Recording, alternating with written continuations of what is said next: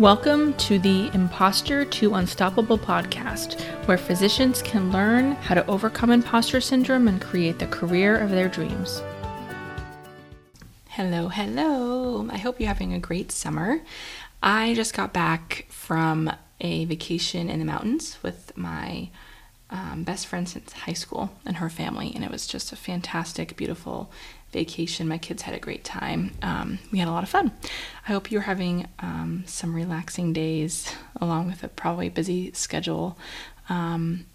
Before we jump into today's topic, which is one that maybe is a little bit controversial, but sometimes that makes it a little bit more interesting, I'll tell you about a course that I have. If you didn't know that I have a course that's available that is a totally self-paced course that provides an opportunity for doing some self-coaching, learning about self-coaching, and ultimately helping you to become the more confident and fulfilled version of yourself. And the course includes things that will help you to identify the real reason why you doubt yourself.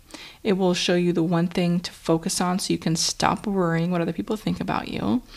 It includes my simple, proven process to feeling proud of yourself at the end of every day, and the most effective way to rid yourself of imposter syndrome. And the course, when you buy it, does include a bonus of 1 month of unlimited email coaching.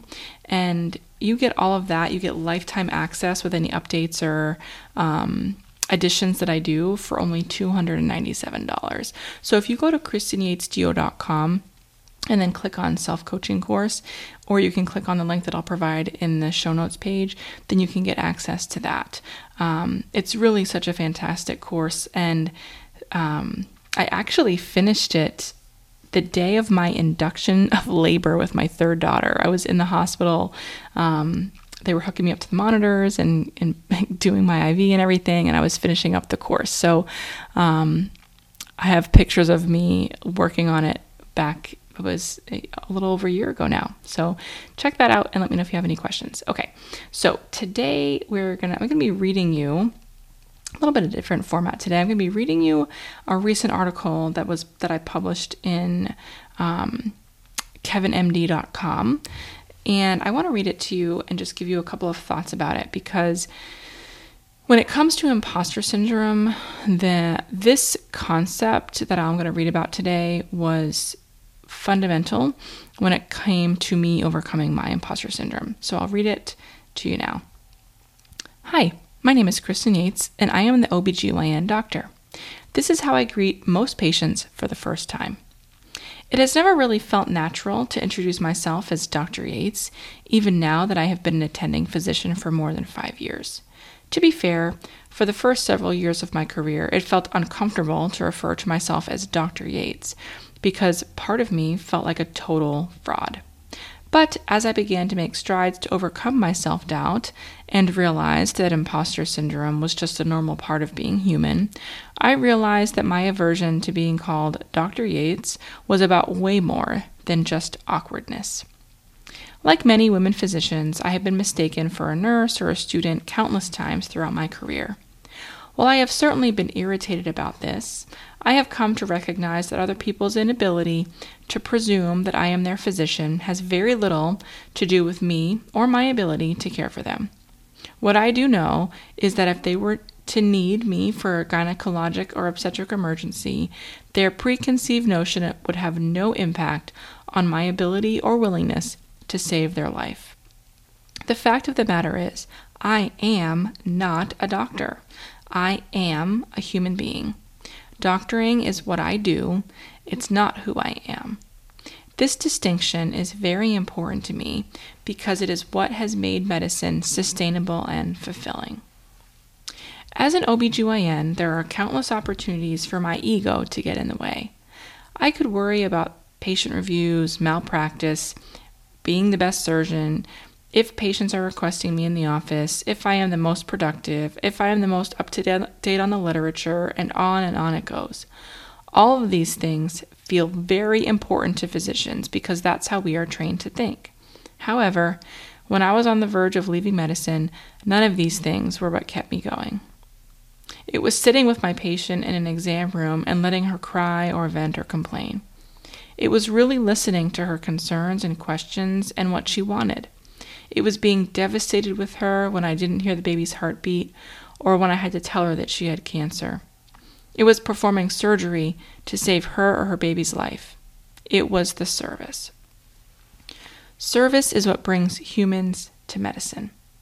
Serving others is a form of love, and love is what we were put on this earth to do. As Dr. Jill Bolte Taylor, a neuroanatomist, explains, love is a function of the right hemisphere of our brain. Unfortunately, that is the half that gets neglected in medical training. Instead, our brain's left hemisphere gets all the attention and accolades.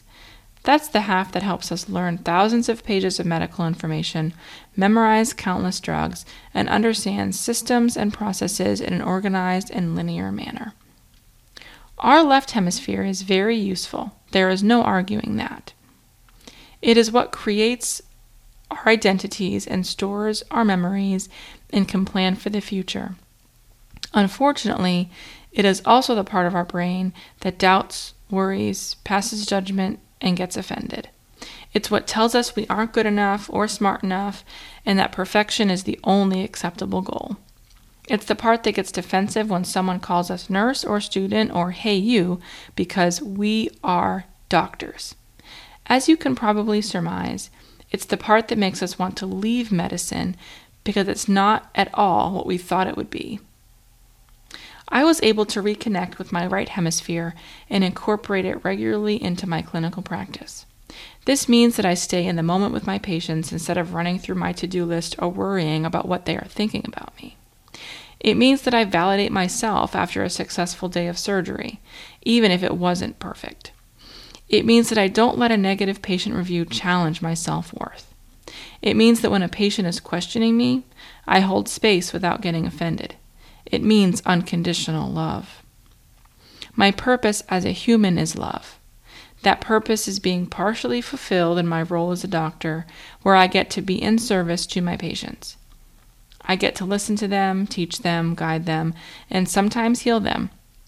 That purpose has nothing to do with the words they call me or the title on my door. Sometimes it may even act as a barrier for those patients who have, based on their past, certain negative or less than favorable assumptions about doctors. I am Kristen Yates, and I work as a doctor. This sentence, as simple as it sounds, brings me fulfillment and joy. It makes me a better doctor. So, when it comes to imposter syndrome, the reason why I wrote this blog and why I practice it on a daily basis is because I think that our identification with ourselves as physicians, or anything really, beyond our basic humanness, is what creates the breeding ground for imposter syndrome.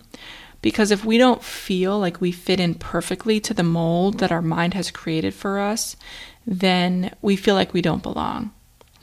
And it's much easier to fit into a mold of a human being because we understand that everyone is made differently and unique, and we all bring special skills and treasures and talents to this earth. But it's hard to feel unique and special and also be perfect, which is what many of us feel like being a physician requires. So this week, I encourage you to ask yourself if you feel especially attached to the title of being a physician, if you get offended if a doctor is questioning you or your intelligence, and ask yourself why that is. For many of us, it's because anything that might question or cause a shakiness in the foundation of our ability to be a doctor makes us uncomfortable and scared that maybe we really don't belong. And when you can release yourself from the title that you are, from the job that you do, and just lean into the fact that you're perfect as a human being, then you will become a more fulfilled, satisfied, and joyful physician. As always, send me a message or email me with any thoughts, questions, or concerns. Have a great week.